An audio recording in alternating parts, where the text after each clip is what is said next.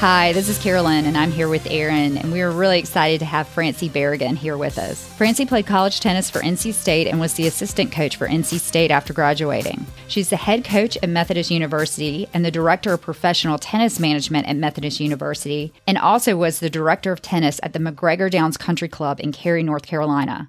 She was inducted into the Methodist University Athletics Hall of Fame, the Fayetteville, North Carolina Sports Hall of Fame, and named the PTR Pro of the Year, and she also received the USTA North Carolina Lifetime Achievement Award. She is currently the USTA Southern Manager of Coach Development and Training and the Tennis Service Representative for North Carolina. So, Erin, unlike us, she is definitely an expert. I read that bio when she sent it, but hearing it is even more impressive, Francie. So thanks for being with us. Thank you. Really, it just means I'm old. I've done a lot of different things.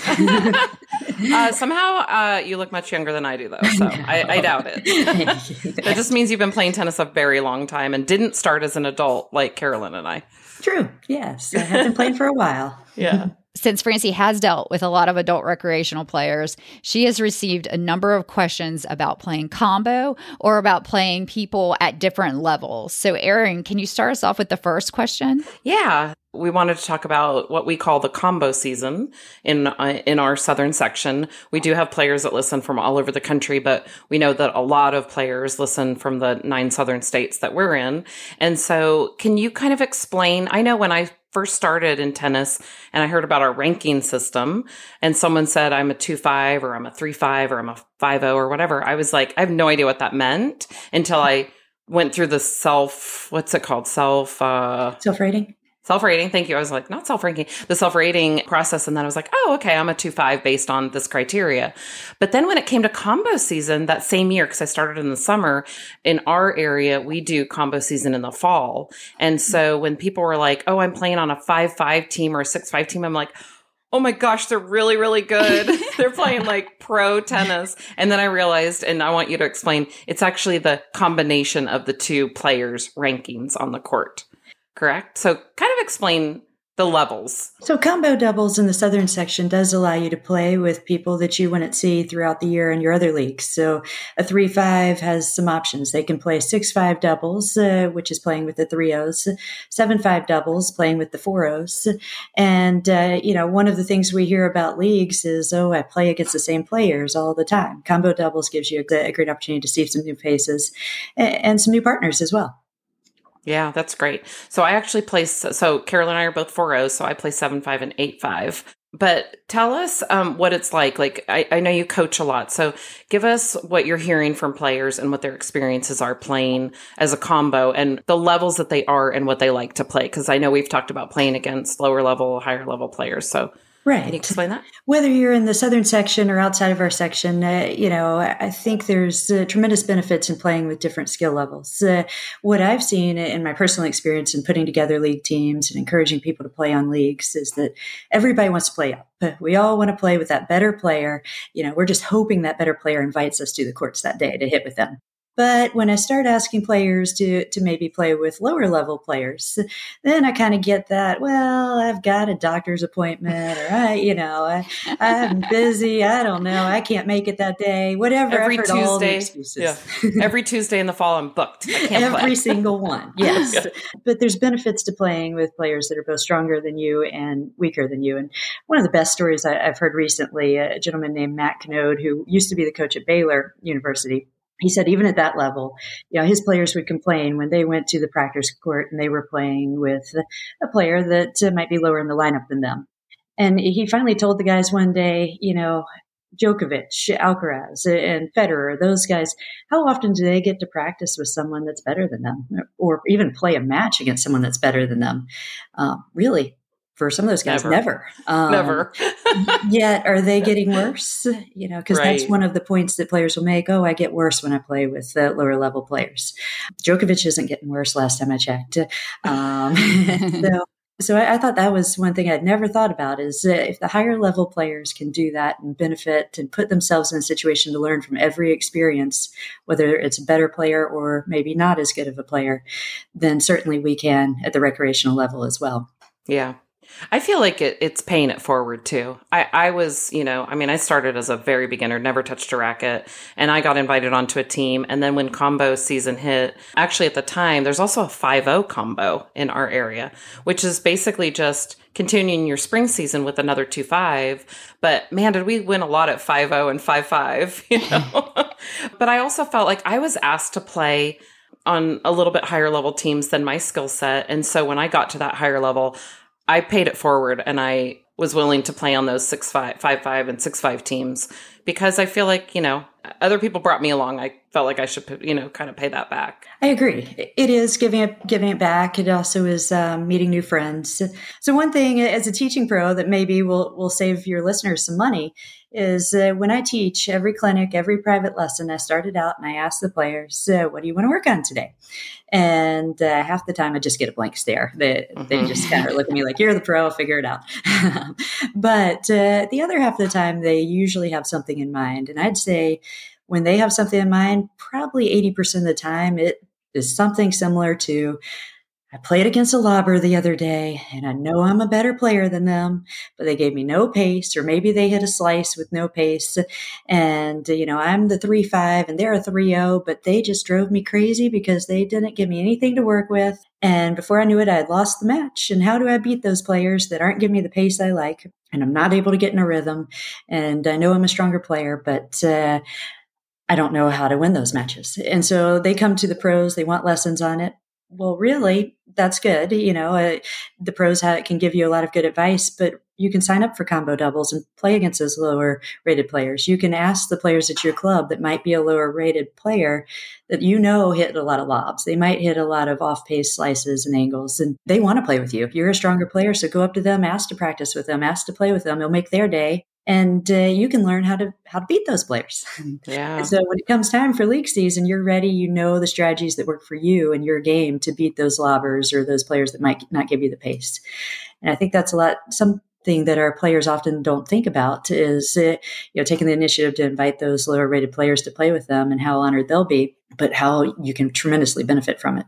I just learned that just now on this pod. I was today years old when I learned that because we always think, like you said, we go to a pro and ask, how do we do that? How do we hit against someone with less pace? But I have not thought about, and I've practiced with a lot of players that are ranked lower than me, but I haven't thought about going out and literally like making a formal invite to practice with them, for me to practice against that kind of pace and for them to practice against mine. Right. That's really good advice. Thank you. Yeah. Yeah.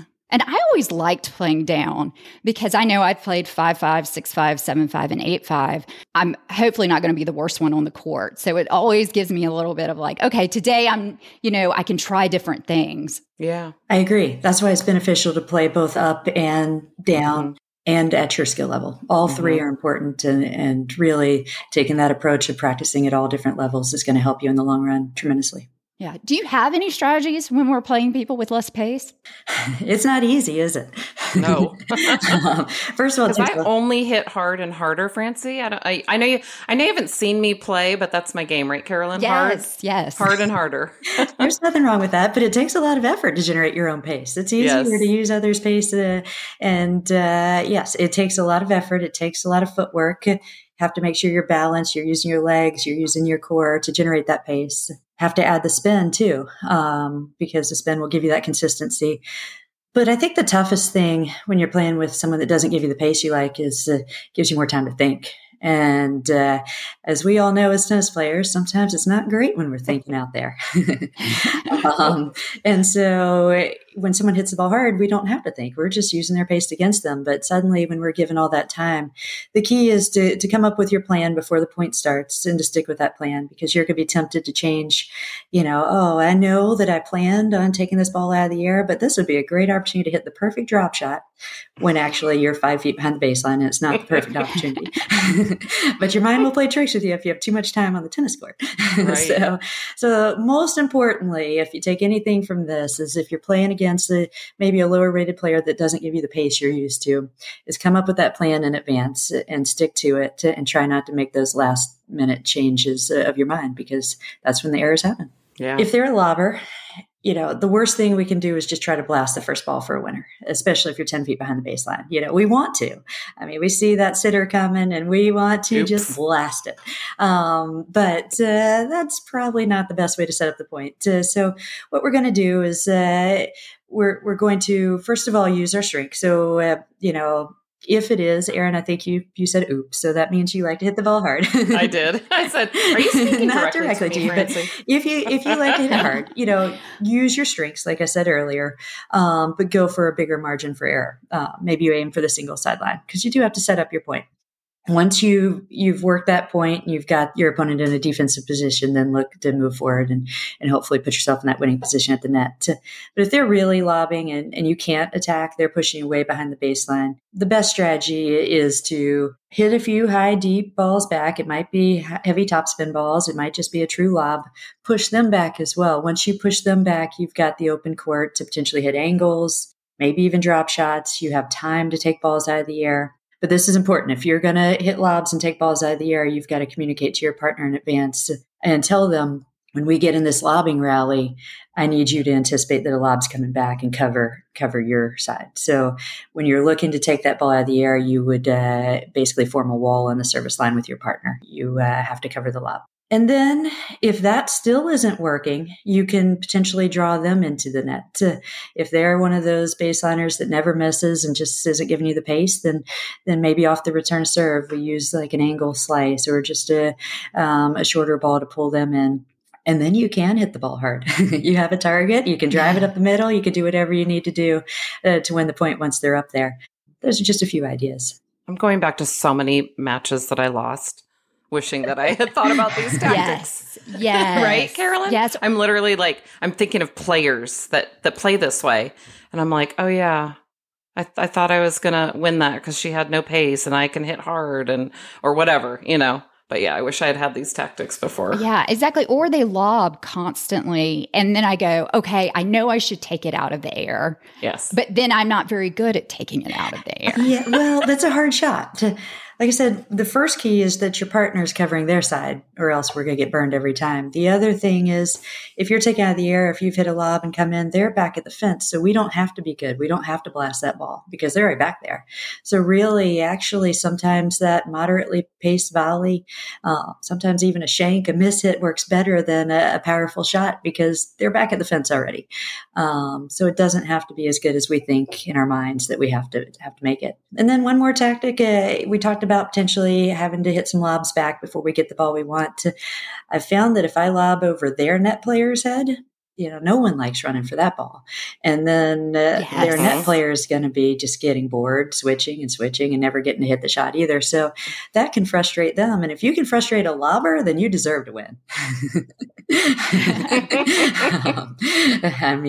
Then that match is yours if you have frustrated the lobber. Carolyn and I have a friend that she loves to get into a lob rally. She just will do it all day, where I'm not that player. But I remember playing with her one time and she was hitting, and you can kind of almost talk to your partner when that's happening because you're waiting for a lob to come back, you're hitting another lob, you're waiting. And we had this conversation and she literally looked at me and she said, I can do this all day. I have 3 daughters. She said, I have the most amount of patience of anyone I know. So every time I get in that, I think of that. I think it's so funny. That's one way to get in your opponent's minds.